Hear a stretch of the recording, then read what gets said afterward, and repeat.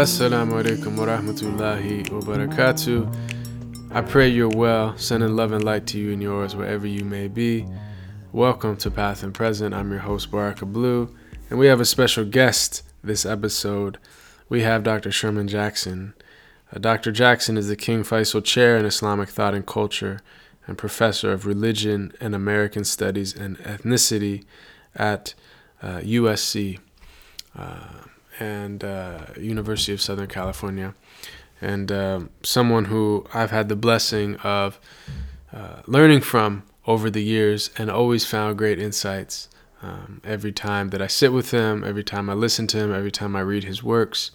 But dust off your dictionary if you do read his works. They are challenging, but definitely edifying, alhamdulillah.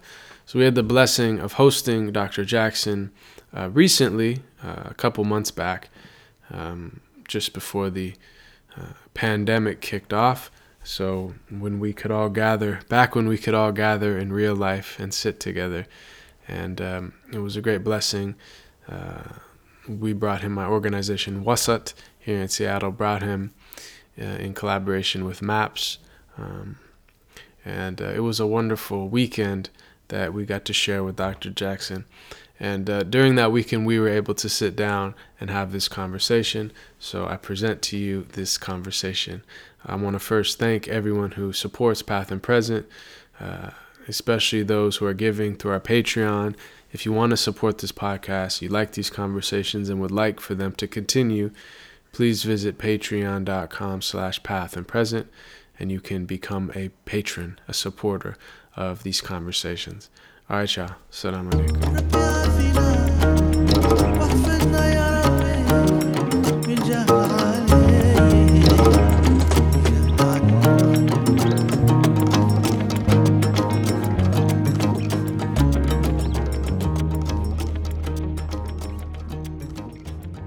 So I found so much of my own journey in your writings, and I think there's so many ways we could go with this from, but I think just for those that have not heard, and again, elsewhere they can find you discussing this, but just a quick summary of this idea of the three resurrections, the Cliff Note version, if possible. Bismillahirrahmanirrahim. Alhamdulillah wa salatu wa salam ala rasulillah. Cliff Note version. I always worry about talking about these things in a sort of in a way that doesn't allow to penetrate all the details. And I think that I've become even more sensitive to that in the last few years or so. And I think the reason that I've become more sensitive to it is that, and I talked about this a little bit last night. I don't know if you recall, but I'm increasingly aware of just how impactful the phenomenon or the event of 9/11 and its aftermath, and even now sort of punctuated by certain attitudes that are given off by the Trump administration and those kinds of things. I'm more aware of the acute sort of psychological, emotional effect that has had on large segments of the Muslim immigrant community. And all that's understandable. And I think one has to be sensitive to that. At the same time, that complicates these kinds of conversations because when you start talking about, the three resurrections, Islam in America, that follows a trajectory that's largely separate from that of the immigrant community. To many of them, that sounds like you're sort of lining up with those who are Islamophobic and who want to, marginalize them and exclude them. You're excluding them from the American narrative. And that's not the perspective at all. There does not have to be a single American Muslim narrative. If you take the the third resurrection narrative, for example, that's a narrative that begins with, basically the Nation of Islam, but you can include the Moorish Saints Temple in that, and it evolves, through Elijah Muhammad, Malcolm, through Imam W.D. Muhammad, and into Sunni Islam. Now, there are a lot of traditional black Sunnis who would not identify with that trajectory at all. But yet they wouldn't see themselves as being excluded from the history of Islam or the narrative of Islam in America. It's just it's a separate trajectory. So, when I talk about these things, I don't talk about them in a way that seeks to sort of monopolize the narrative of Islam in America in such a way that excludes immigrants or lines up against them or identifies with America against the quote unquote bad immigrant. I think that's an unfortunate occurrence that now sort of defines the spaces in which we have to speak, but it's there, and I want to be sensitive to that. So I just want to put that out there. This is not an attempt to to monopolize for the purpose of excluding anyone, although I will say that, and this is another aspect that a lot of people don't realize, because I've been a Muslim over 40 years, so I go back to a time where many of some of the people who are most vocal now, they don't identify with that. It was sort of before their time. But there were attempts to monopolize the narrative of Islam in America before. But be that as it may, the three resurrections. I focus on the trajectory leading from the Nation of Islam into Sunni Islam. Not, in fact, because that's my trajectory. I was never a member of the Nation of Islam. But what I find to be important about them is that, to my mind, they, more than anyone else, are responsible for the phenomenon of what I refer to as communal conversion in the black community. And by communal conversion, I don't mean that everybody just converts to Islam.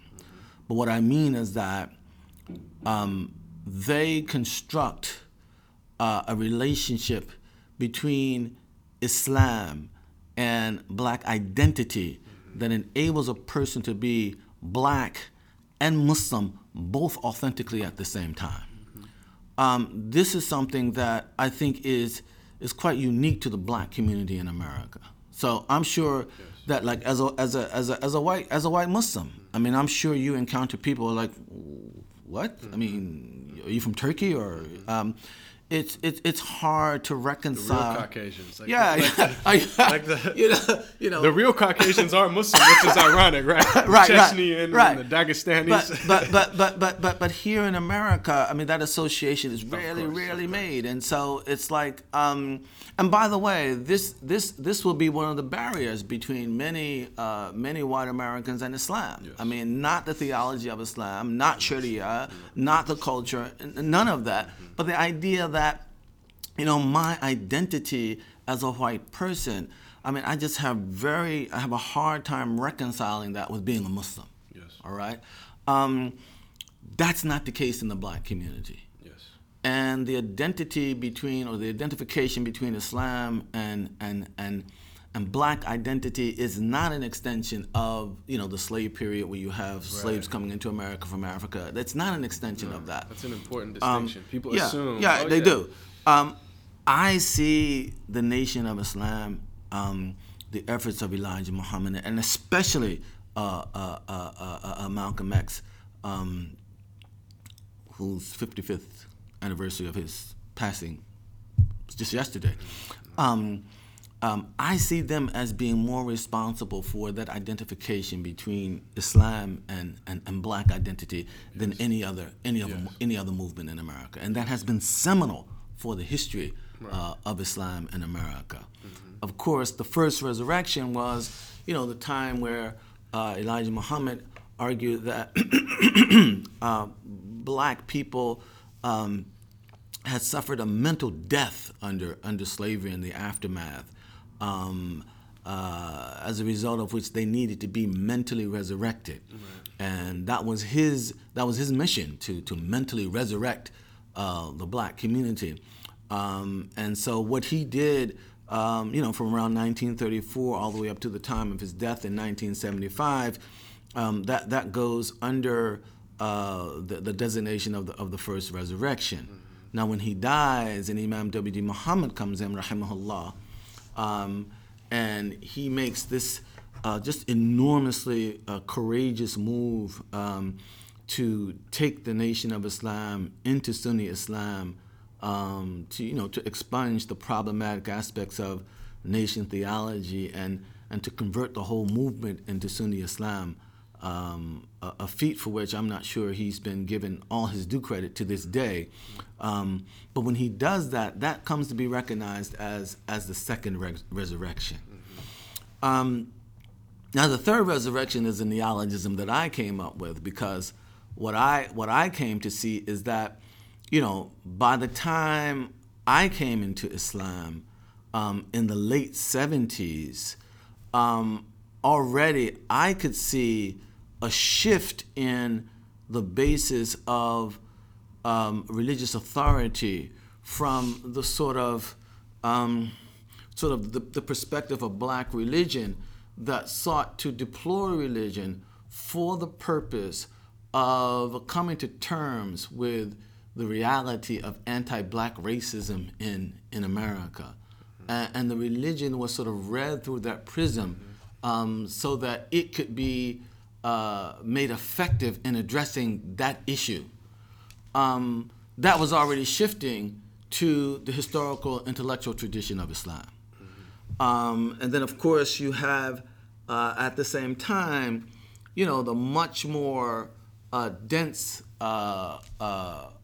numbers of immigrants coming from the Muslim world who don't have anything to do with the first or the second resurrection in particular, and they're coming with a different perspective on what it means to define and articulate Islam. And so the basis of that authority is shifting to the traditional Islamic intellectual heritage. And what that meant to me is that if black Americans are going to maintain the ability to get Islam to speak effectively to the realities that define their lives, they then are going to have to at least gain facility in that classical tradition, if not mastery of it. Otherwise, they will not be in a position to speak for themselves.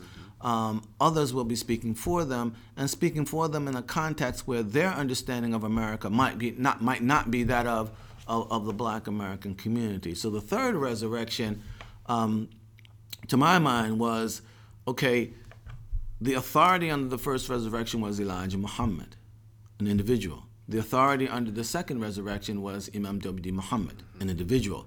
The authority under the third resurrection would be mastery of, or at least facility in, the classical intellectual tradition of Islam that would enable the black American community, and that was the focus at that time, to engage in the kinds of discourses, the kinds of give and take, the kinds of, constructive thinking that would enable them to get Islam to speak effectively to their realities on the one hand, while ensuring that the authenticity, doctrinally speaking, was not lost.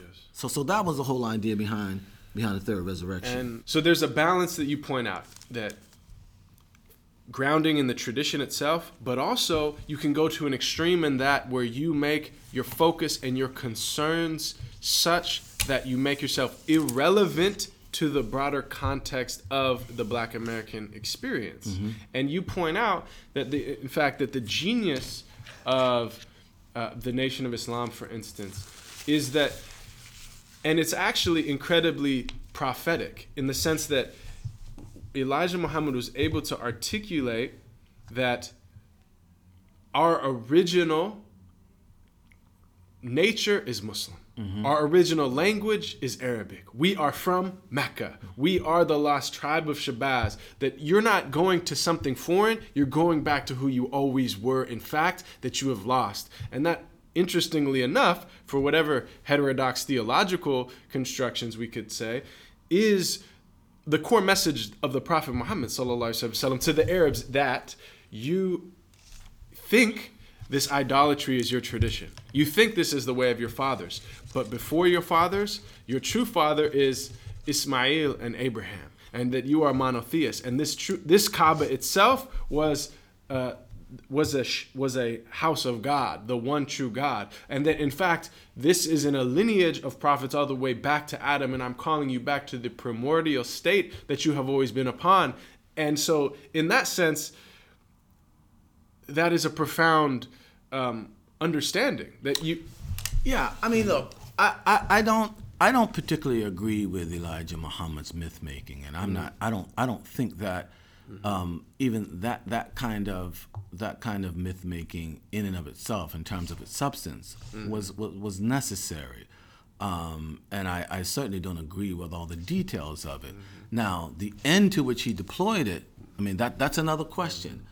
And I think that one has to be sensitive to the needs of a people that one sets out to serve, and that's what he was trying to do. Quite frankly, and I think that this is one of the aspects of quote unquote that classical tradition that's not understood, and that is that my understanding of the classical tradition itself, all right, is that it is always deployed in a manner, all right, that seeks to address the concrete issues on the ground wherever it happens to be. And this is why you'll find, even within a single school of law, all right, you'll find, the Baghdadi Malikis have one opinion, the Egyptian Malikis have another, the Malikis in Spain have another. They're all dealing with different social, political, social, cultural contexts, all right?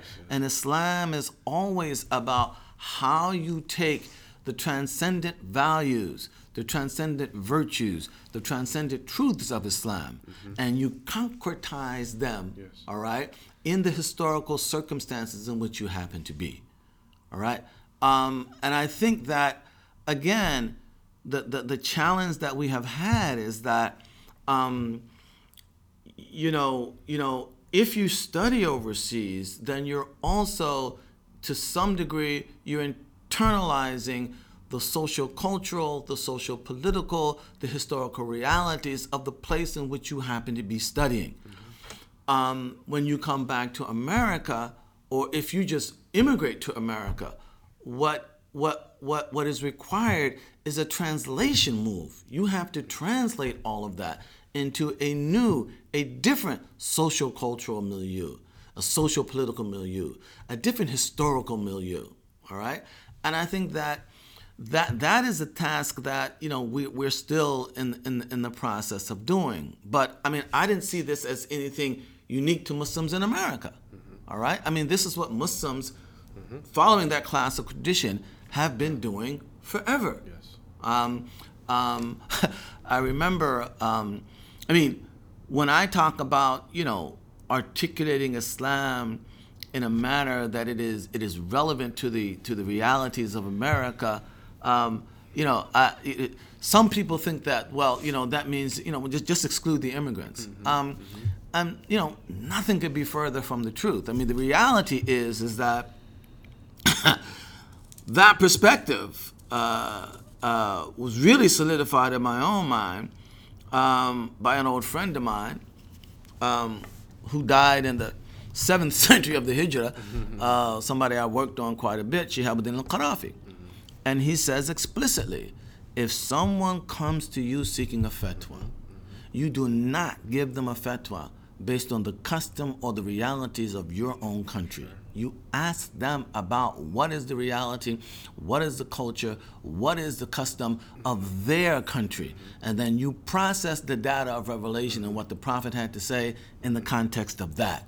That is real fiqh. Yes. All right? There's nothing American about that. That's Islamic fiqh. That's right. I mean, that's the intelligent approach to Islam. Right. So for me, that's what it's about doing in America. Sure. All right, and if we don't do that, my fear is that as bad as the perceived persecution, the Islamophobia, yes, and all those kinds of things may be, yes, they are not the greatest threat to religion. Yes. To my mind, the greatest threat to religion. In fact, it's very interesting. I was in a conversation with a Jewish woman once, and I said this, that I didn't believe that persecution was the greatest threat to religion, and she said to me, you're actually right. In fact, it can be actually an enhancement. Talking about her own experience as a Jewish woman, and how the perception of being under threat by the outside world can redouble one's efforts. Sure. All right, can incentivize one to redouble one's efforts in terms of preserving their religion. But to me, the kiss of death is apathy born of irrelevance. That's right. Yeah. All right, where the religion is simply not relevant to the kinds of things that define people's lives. And oftentimes, it's not simply a matter of, okay, how do we sort of come to terms, let's say with secularism, all right? How do we adjust to secularism, all right? Mm-hmm. I'm not a big fan of all this adjustment. How do we readjust secularism? Mm-hmm. You see what I'm saying? How do we modify it? How do we move it in a different direction? How do we then inject Islamic sensibilities, into the atmosphere in which we live? Yes. All right. Sensibilities that change the way that people think about things. Yes. It's who was it? I think I know Richard Rorty quotes him. I can't remember who he's quoting, but he said, the trick is, if you want to live by a particular chosen order, the trick is to create the tastes by which you will be judged. Right? Mm-hmm. And so how do we as Muslims do that in a place like America? All right? Which goes into another conversation that you and I have had on occasion, and that is that Islam is much more than its shari'at. In America, we will need serious cultural production in order to try to inform the tastes, all right, that determine how we are judged. And all of that, to me, is, that's part of my understanding of the classical tradition itself. Yeah, I mean, this is, I love everything you're saying, and I think, in other words, I heard you say once that what the Prophet, peace and blessings be upon him, said in 7th century Arabia was La ilaha illallah, and that was the most revolutionary statement that one could say. And you pointed out that if you were to walk through America today and said, there's no God but God, the one God, most people would say, yeah, okay, Mm-hmm. But you pointed out that it's not that phrase has become less revolutionary, it's that we fail to identify the idols of our time. Right. And that one of them you mentioned is white supremacy, mm-hmm. and the power of the Nation of Islam and Malcolm and these is that it identifies the idol under which the people are suffering. And it starts to crack that idol. And in doing so, it's like Islam was respected amongst black people because of a Malcolm, because of a Muhammad Ali, because of and Malcolm wasn't respected because of Islam, right? It was the opposite. It was that Islam became positively connotated because of these individuals who said, this is what Islam is. Mm-hmm. And I'm doing this on behalf of what Islam is on that level. But I think, in thinking also about, really what you're saying is like you have to understand the psychology of a people and what their wants and needs and hopes and dreams are, and you have to communicate an expression of a tradition that speaks to those things. Yeah, but I think you also have to, I mean, look, we have to be very careful about something. It is true that La ilaha illallah was a revolutionary statement.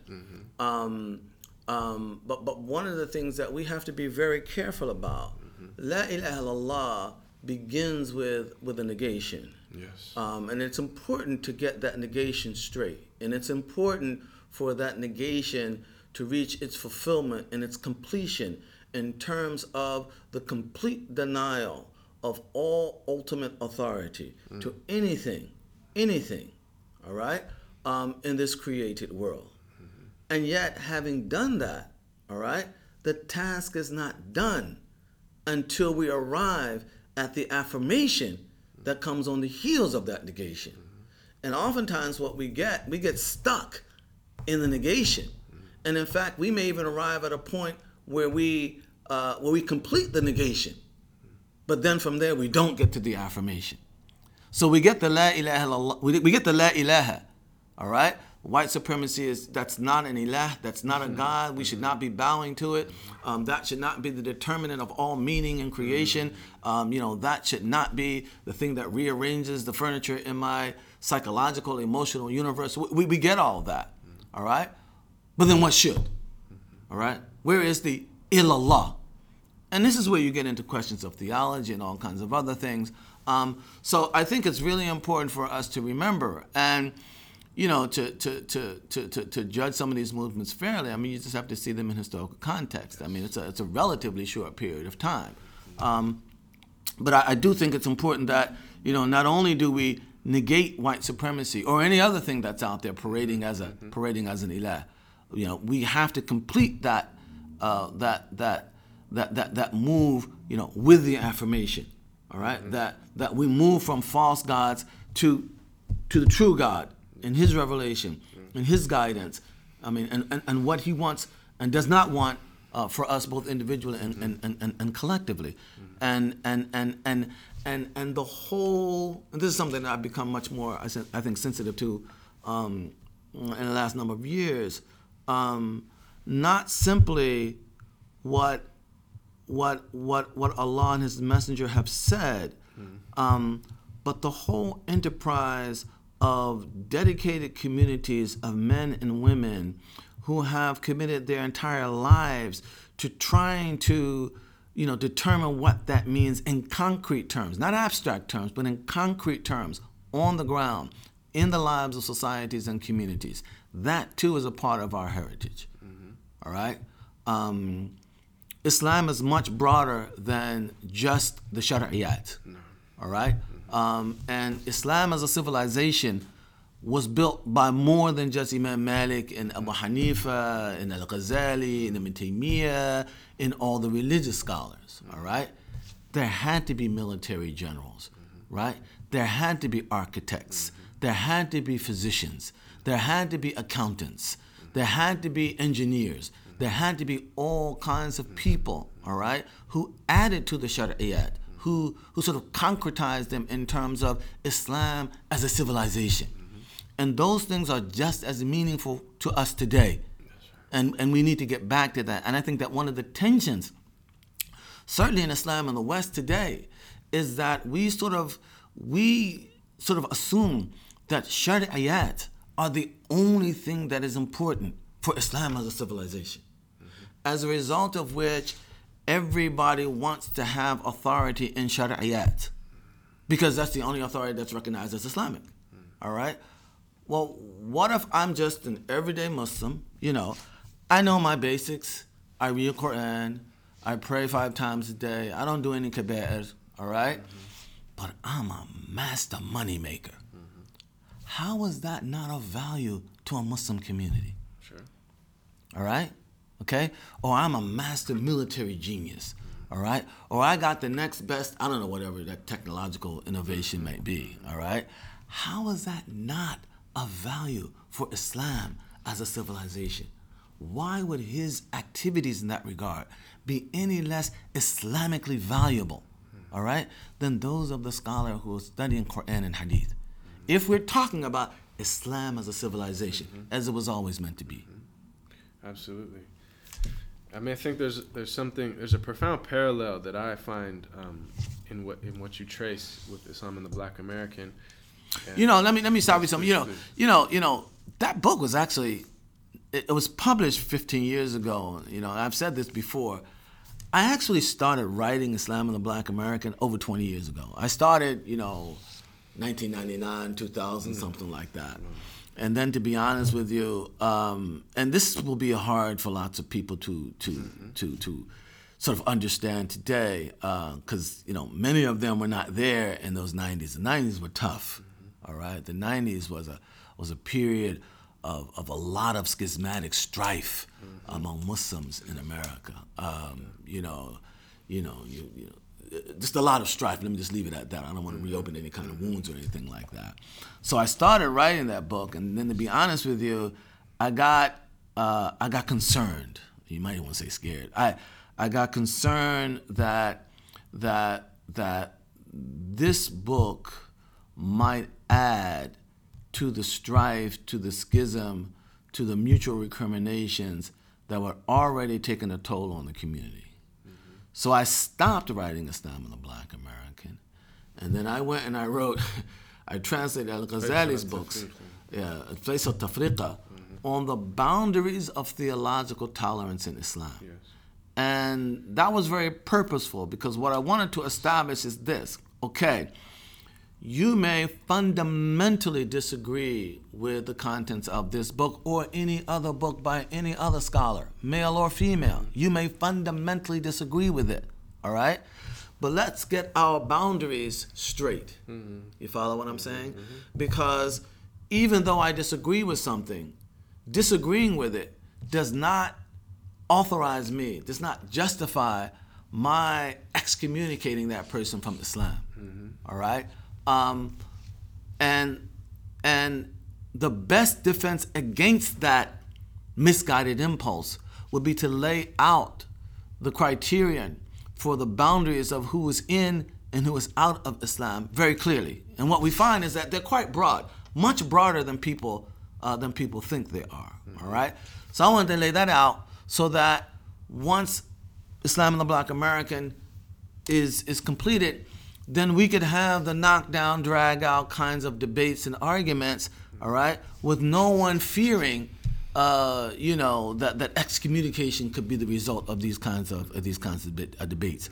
And I say that only to say that 15, 20 years, that's a long time ago, and there are ways in which my thinking has evolved. I think the basic thesis still. I would still abide by, and in some ways, I'm more convinced now of parts of Islam and the Black American than I was then. But I think that book should be read in the context of 15, 20 years ago, and not necessarily seen as being a reaction to what's going on right now, right? Because many people. At its origins, that was not a post 9/11 book. Right, understood. Yeah, and I think that's really important, and I want to get in, inshallah, towards the end of this conversation to what since then. But one of the parallels that I really reflected on is that there is. I mean, you mentioned right. It's almost kind of comical that if someone says a black Muslim. That's normalized for us. If someone would say a black Hindu, a what? A black Hindu, that would be strange. And it's not that different if you were to say a white Muslim, right? Black Hindu, white Muslim, right? But interestingly enough, there are these, as I see it, two streams into the most broadest categories of Islam, right?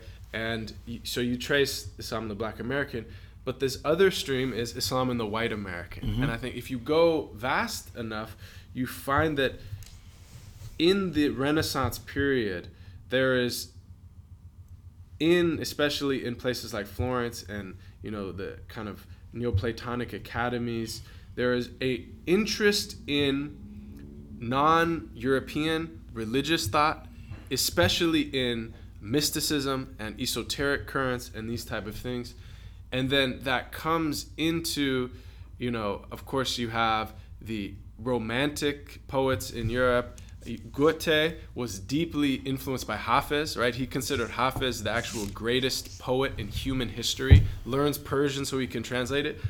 Goethe, considered the greatest poet in the German language history. His grave, there's a chair for him and a chair for Hafiz. Have you seen this? On his grave. And he actually wrote the East-West Diwan, that it's a conversation with him and Hafiz. So the two chairs upon his grave are so that the spirit of him and the spirit of Hafiz, a Shirazi, can have a conversation. Then, that influences the transcendentalists in America, right? Ralph Waldo Emerson, who is considered America's philosopher by many, right? He is reading, he can read German but not Persian, so he's reading the German translations of the Persian mystical poets of Islam. He signs many of his poems Saadi, right? So they were even called the Cambridge Persians in Harvard at that time. Walt Whitman has poems where he says, "Oh Allah," he calls God Allah. This stream, and of course we could also should be mentioned that Emerson also was an abolitionist. He wrote against slavery, intellectual tracts against slavery as an institution. So you have this current, and of course, but it should be mentioned that it wasn't just like, oh, we're becoming Muslims. It was more an ecumenical openness to wisdom wherever it is found. So, those transcendentalists were deeply influenced by Neoplatonism and by Vedanta, right, Indian mysticism, as well as Persian Sufism. That was like the three parts. Then you find that in the earliest part of the 20th century, the first decades of the 20th century, the Theosophical Society is very prominent. And this is articulating this vantage point that all wisdom is one. There is a mystical current. There is you could say, a perennial current, right? This idea of the perennial philosophy. And, Aldous Huxley writing his book on the perennial philosophy, in which European peoples are often rejecting the institutional church or synagogue of the West. And often they're disliking that it's saying, it's not spiritual. It's often, distancing themselves from organized religion and saying there's a mystical current, there's a stifling aspect of organized religion. Then there's just the general trauma of the wars of religion in Europe. There's a European trauma about institutionalized religion, right? And so it's a turning away from that and looking for a personal experience of the transcendent, of transformation, and an openness. Now, Inayat Khan then comes in 1910, and he starts articulating Sufism. He's really the first, you could say, popularizer of Sufism in the 20th century. And at first, interestingly enough, he's teaching the 5 daily prayers. He has a few people, and it's more orthodox Chishti Sufism, right, from India. But he finds they're not, this whole conversion to Islam, they're not interested. But he finds that the Theosophical Society are very interested and starts to invite him. And so he studies and he looks and he says, okay, if I articulate Islam and particularly Sufism in the context of the Theosophical understanding, there's a great openness to it. And so he gains a big following in that context. And then, of course, there's small streams until you get to the 60s and 70s counterculture. And then all of a sudden, there is a turn east for spirituality. And of course, this is, we think of Hinduism and Buddhism and going to India for a guru and the whole hippie trail. But the hippie trail goes through Muslim countries because they took the Orient Express right, from Istanbul to Afghanistan, Iran, Pakistan to get to India. So all these hippies, long-haired hippies in these pre-modern, largely Muslim societies without electricity. And many of the elders in our community who are white convert to Islam on that thing because they find authentic spiritual masters. They find their gurus in the Muslim world, essentially, right? And we could mention, the Abdul Hadi Hanerkamps or the Abdurrahman Fitzgeralds and the, Abdul Haq Godlesses. They literally became Muslim on this path, right? And so what you have then is the interpreting, taking Sufism as one of these mystical currents, right? Sufi Sam is an interesting figure who is in the Bay Area, and he was called the guru to the hippies. And he kind of pioneers a type of Sufism, which is, and he actually traveled throughout the Muslim world, but how he articulates Islam or Sufism is very unrecognizable to a Sufi coming from the Muslim world, right? Sufi dance and universal mysticism and these type of things, right? But the point is, you have these communities within, especially in the West Coast, they're very prominent. These communities, which again, when Sufi sheikhs or Sufi-oriented Muslims from the Muslim world come and find these groups, it's very much like, what is this? Very similar to when Muslims come from the Muslim world and see, even Imam W.D. Muhammad's community, like, we don't recognize a lot of these elements. What is this, right? And there's this really interesting parallel, and I always say, like, the fact that Rumi is the #1 selling poet in America is inseparable from the phenomena that mindfulness meditation is taught in the boardroom, and that yoga is on every corner. It is this same phenomena in the same search, and I find it really interesting, these kind of parallels. And I find that you could say that many of these, right, as you use the term proto-Islamic movements, there's almost these proto-Sufi movements, right? So I don't know if you've thought about some of that. Well, I mean, you've said a lot, but a couple of things. First of all, I would love to see a book, Islam and the White American, and I'm sure that it would not look a whole lot like Islam and the Black American, because the white experience and the black experience with Islam, indeed the white experience and the black experience with America, these are two very, very different things. But I think that something that would seek to place that experience in the kind of narrative that could be held up and analyzed and placed in conversation with other narratives would really heighten our ability to understand what it is that we have here in America in terms of the phenomenon of Islam. And I think that in the absence of that, all of us can get sort of lost in our own corners and not recognize that there are Muslim interests outside the ones that we might generally recognize on an everyday basis. And that doesn't mean that our interests are not important. In fact, maybe our interests, for us at least, they're paramount. But that doesn't mean that they are the only interests. And so, as we proceed, we have to try to be as mindful of that fact as we can. That's the one thing. The other thing that came to my mind as you were speaking is something that I count a mistake, and that is that, you mentioned Goethe and Hafez, and connections between the Muslim world and Europe. They're centuries they're centuries old. The intellectual borders were quite porous. And in areas that we might not even expect. One of my teachers, non-Muslim in the academy, felt very strongly that even St. Thomas Aquinas had basically been inspired by, a work by a Baghdadi Hanbali on the Sikh Nom, which enabled him to develop his dialectical method. So that there are all kinds of connections there. But what this reminds me of is this. The West is not one thing.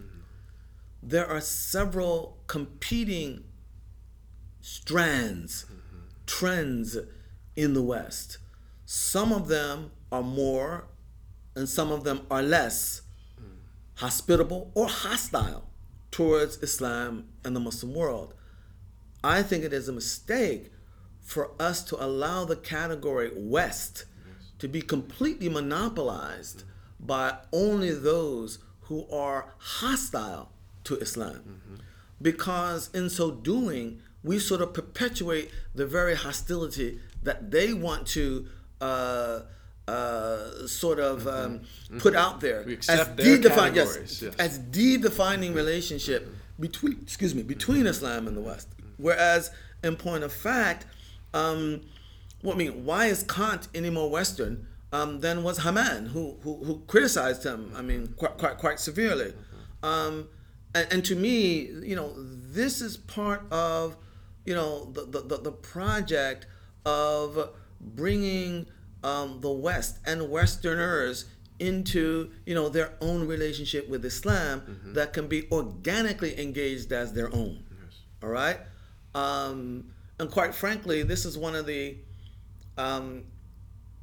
things that I see about Black Americans. Now, mind you, this is still a very controversial perspective, even within the Black community.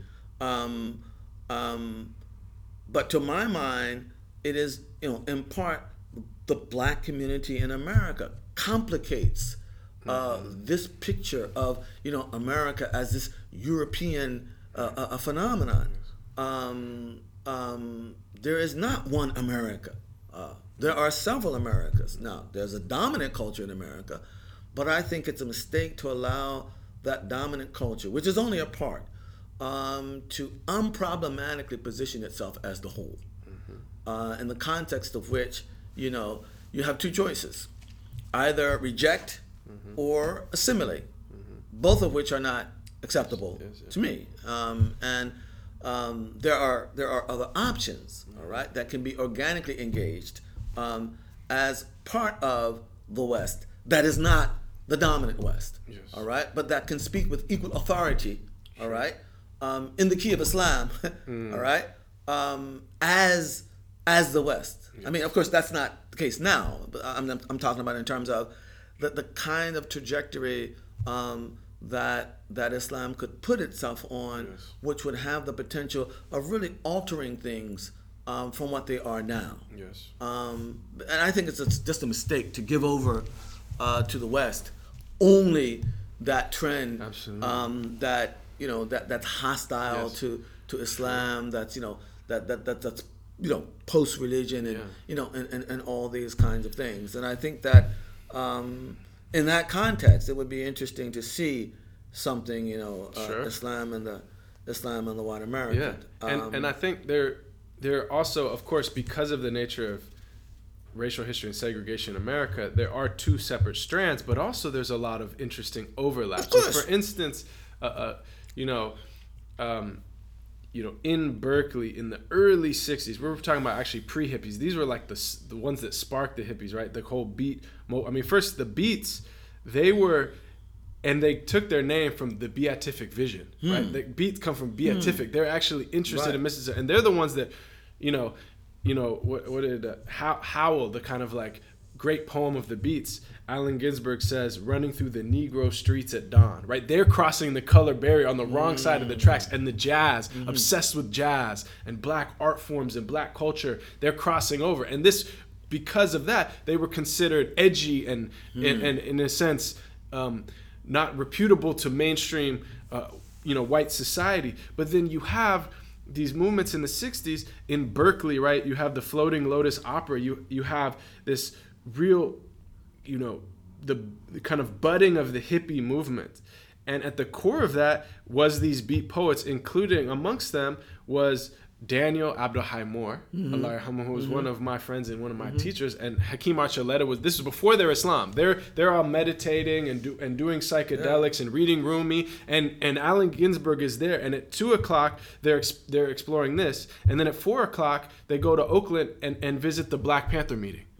And you see what I'm saying? They're really crossing over. And then of course, and I think this really comes to a head in a certain sense, as I mentioned to you yesterday, in the 90s, when hip hop becomes the not only art form of the inner city East Coast, but it becomes kind of global youth culture. And then you have urban and suburban youth who are really raised by this. And of course, whatever is on the popular forms, but you scratch a little bit and you see the 5%er message. The first time I heard the name Allah was in a Wu-Tang song. You know what I mean? This is and this is generational. And I told you that anecdote that when I was in 2008, when I was studying in Cairo, and all of these tulab al-ilm, I'm talking, these are the serious students, right, converts and children of immigrants who are in America. They not just I know many, if not most of them, right, and not just. And I've heard some of this from some of them. Exactly, and so devoting their this is it is and many of them now have since come back and become the generation, our generation's kind of leaders, community leaders and teachers. But we would play basketball every Thursday night. So it was all these Americans after one game sitting there, and the conversation of hip-hop came up, and one of the brothers said, if it wasn't for hip-hop music and culture and art, I wouldn't be here. I would not be wearing the Azhari hat, the Azhari turban. And every single brother, and there were black, white, Pakistani, Arab, Southeast Asian, we say, yeah, me too. Mm-hmm. So this was this cultural conveyance of the stream. And again, I told you, I read the autobiography of Malcolm X because the people I looked up to, they looked up to him. And I was still very young, 14 years old, but I said, well, I better know who he is. I'm embarrassed that I don't really know this. So I think there's interesting convergence of all these strands. Yeah. I mean, look, as I said, Islam and the Black American, that's 15, 20 years ago. I talked a lot in that book. I talked a lot about the importance of black religion as a phenomenon, as a wavelength on which the message of Islam tended to travel. If I were to rewrite that book today, in fact, I could even say that was perhaps one of the oversights of that book. But the question of the continued relevance, or not the continued relevance, but the continued forcefulness of black religion as a sort of major definer of the mental landscape of black Americans. There's a question as to whether that has waned or even dissipated. And whichever of the two it may be, it seems clear to me that at some point, hip-hop picks up and becomes a wavelength on which Islam tends to travel among young people, all right? And I think that if you're telling the story of Islam in Black America, that has to be a part of it as well. And what's, you pointed it out, what's interesting about it is that it is not limited to Black Americans. Many young second generation immigrant Muslims have been very deeply influenced by hip hop. And it has been, as you mentioned, a road for some of them, sort of quote unquote back to Islam. But again, these are, it's really, I look forward to the day where we have developed both institutions and an intellectual culture that's capacious enough to manage some of the deep disagreements that might exist around these things, but nevertheless allow those disagreements to come into the room where they can be shared, talked about, mutually influenced, etc. Otherwise, things just develop in as haphazard a way as they develop, and as a community, we're always showing up, sort of a day late, a dollar short. We're always catching up to trends rather than setting trends. In our cultural production, it's not guided. It's not intentional. It doesn't have specific goals in mind that it wants to achieve, and vis-a-vis which it can measure itself in terms of how close to or how far from it is from realizing its goal. But that's probably something that's that some way in the future, because there's a lot going on out there that we don't really have sort of conscious conversations about. Yes. Alhamdulillah, you've been very generous with your time, and we should probably wrap. But I mean, there's so much to say. There's so many ways that this can go, and I think, as you mentioned, it's a time of great challenges, but it's also a time of great opportunities. And I'm really curious the ways that, adding this element, we have the black stream, the white stream, and then the immigrant stream But Islam is really part of American counterculture, as you mentioned, Western counterculture, right? Of course, you have the, African American, by definition, defining a way of being Western that is authentic and no one can challenge, but yet it is, by its very nature, it is counter. It is, right? But then you have this other interesting. Yes, please.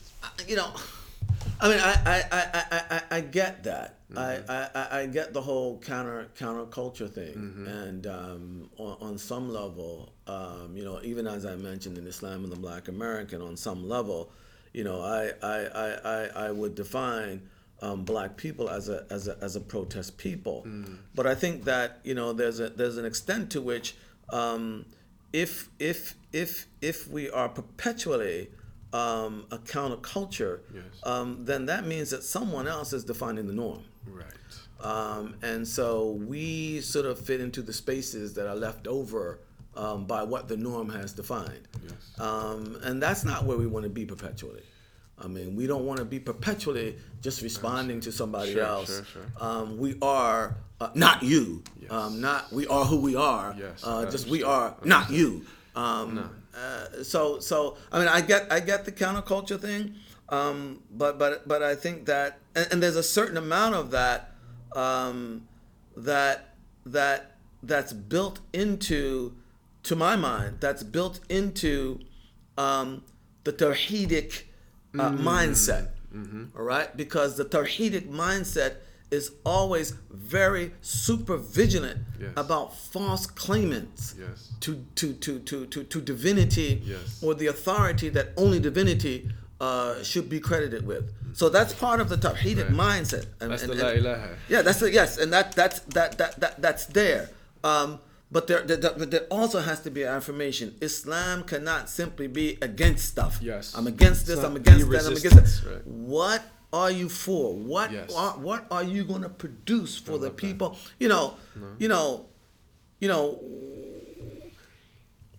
One of the things that America doesn't get, and I mean just America in general, there's a book by a guy named Albert Murray. It's called the Omni-American, and Murray's probably considered in some circles a conservative, but he's not one of those black conservatives, the Thomas Sowell types. He's not one of those. But at one point, he makes a point that I think would be interestingly applied to Islam. He makes the point that he's talking about the Moynihan Report and things like that, and he's whites are always, and he's writing in the 60s and 70s, by the way. So still a time of very heightened, racial tension. So he says, whites are always analyzing blacks from the perspective of the dominant culture. And in that context, always seeing them coming up sort of short, all right? But they never ask themselves, what is it that black people enjoy about being black? Right? And he says, if they could come to the black part of town for one Saturday night, right? Their analyses may change, right? Now, what I'm trying to say is that, yes, we have lots of challenges. We have, lots of things we have to confront. There are dangers out there. And so, we have to be prepared sort of to defend ourselves and, to conduct ourselves in such a way that preempt some of these things from happening to us that others want to happen to us. But we can't just get stuck there. Right. What is it that Muslims actually enjoy about being Muslim? Yes, sure. You see what I'm saying? Absolutely. I mean, Islam is not just. Absolutely. It's not just. Oh, I react to this. I react to this. What is it that we enjoy about being Muslim? All right, and how can that be conveyed beyond our ranks? You see what I'm saying? So, I mean, I get the counterculture, and I'm not. I'm not 100% against it. All right, but that cannot be a permanent state for a successful Muslim community. And I mean, even though, again, the Tawhidic mindset, it remains vigilant, always vigilant. Yes. But what is it? I mean, what is it? What is it that I enjoy about being Muslim? All right. Yes. And how do we convey that? Yeah. Okay. I mean, that's one of our challenges. Yeah. And by the way, not only to the dominant culture, as it were, even to our kids. Yeah. I mean, right after the current president was elected, I remember I was in doing a program with Dr. Omar Farooq Abdullah, and the organizers named it, I think it was Spiritual and Artistic Resistance in Times of Tribulation. And I love that because I, fight the power, rage against the machine. I love that. And so I did some poetry and shared some remarks, and then Dr. Omar spoke, and the first thing he mentioned, he said, we should think through the use of the word resistance. And he said, I'm not saying we should not use it, but we should think about the categories that we use first and how we define ourselves. And what I heard him saying was the Prophet ﷺ didn't define himself as the resistance to the Quraysh, but he defined what Islam was, and then they actually became the right? He didn't define himself vis-a-vis what he wasn't. He decided what he was. But the thing is, I think, and perhaps, you mentioned, I think thinking about anyone who becomes Muslim in America, for sure, but especially white people, perhaps, you don't become Muslim in almost all cases, except after a deep and sustained critique of the normative categories of America, of race, of religion. You can't. It's not. I mean, look, that applies equally to blacks. Yes. And again, this is why it's really important for us as a community to have, the kinds of spaces where we can have really responsible, disciplined conversation. Because, as a convert, okay, and I think that, and this may upset some people, but, I think that as a black, people are used to thinking about blacks as people who just have nothing to lose. It's sort of, we're the middle passage people, all right? And so anything is better than what we than what we have. And therefore, because of that point of departure, many people can't see that as a black who converts to Islam, all right, at some point you conduct a critique of your society where you are, all right, of the white and the black society in which you live. You conduct a critique, all right, and you decide on the basis of that critique that I am going to move into something called Islam. And that very act of conversion, all right, subsumes that critique into it. And so even as you remain a member of that society, even as you remain attached to that society, even as you continue to recognize that society as home, that critique is still a part of who you are. That's what many people who hear somebody like me talk about America, they don't hear that. You see what I'm saying? Yes. All right? This is a very important part for us to articulate.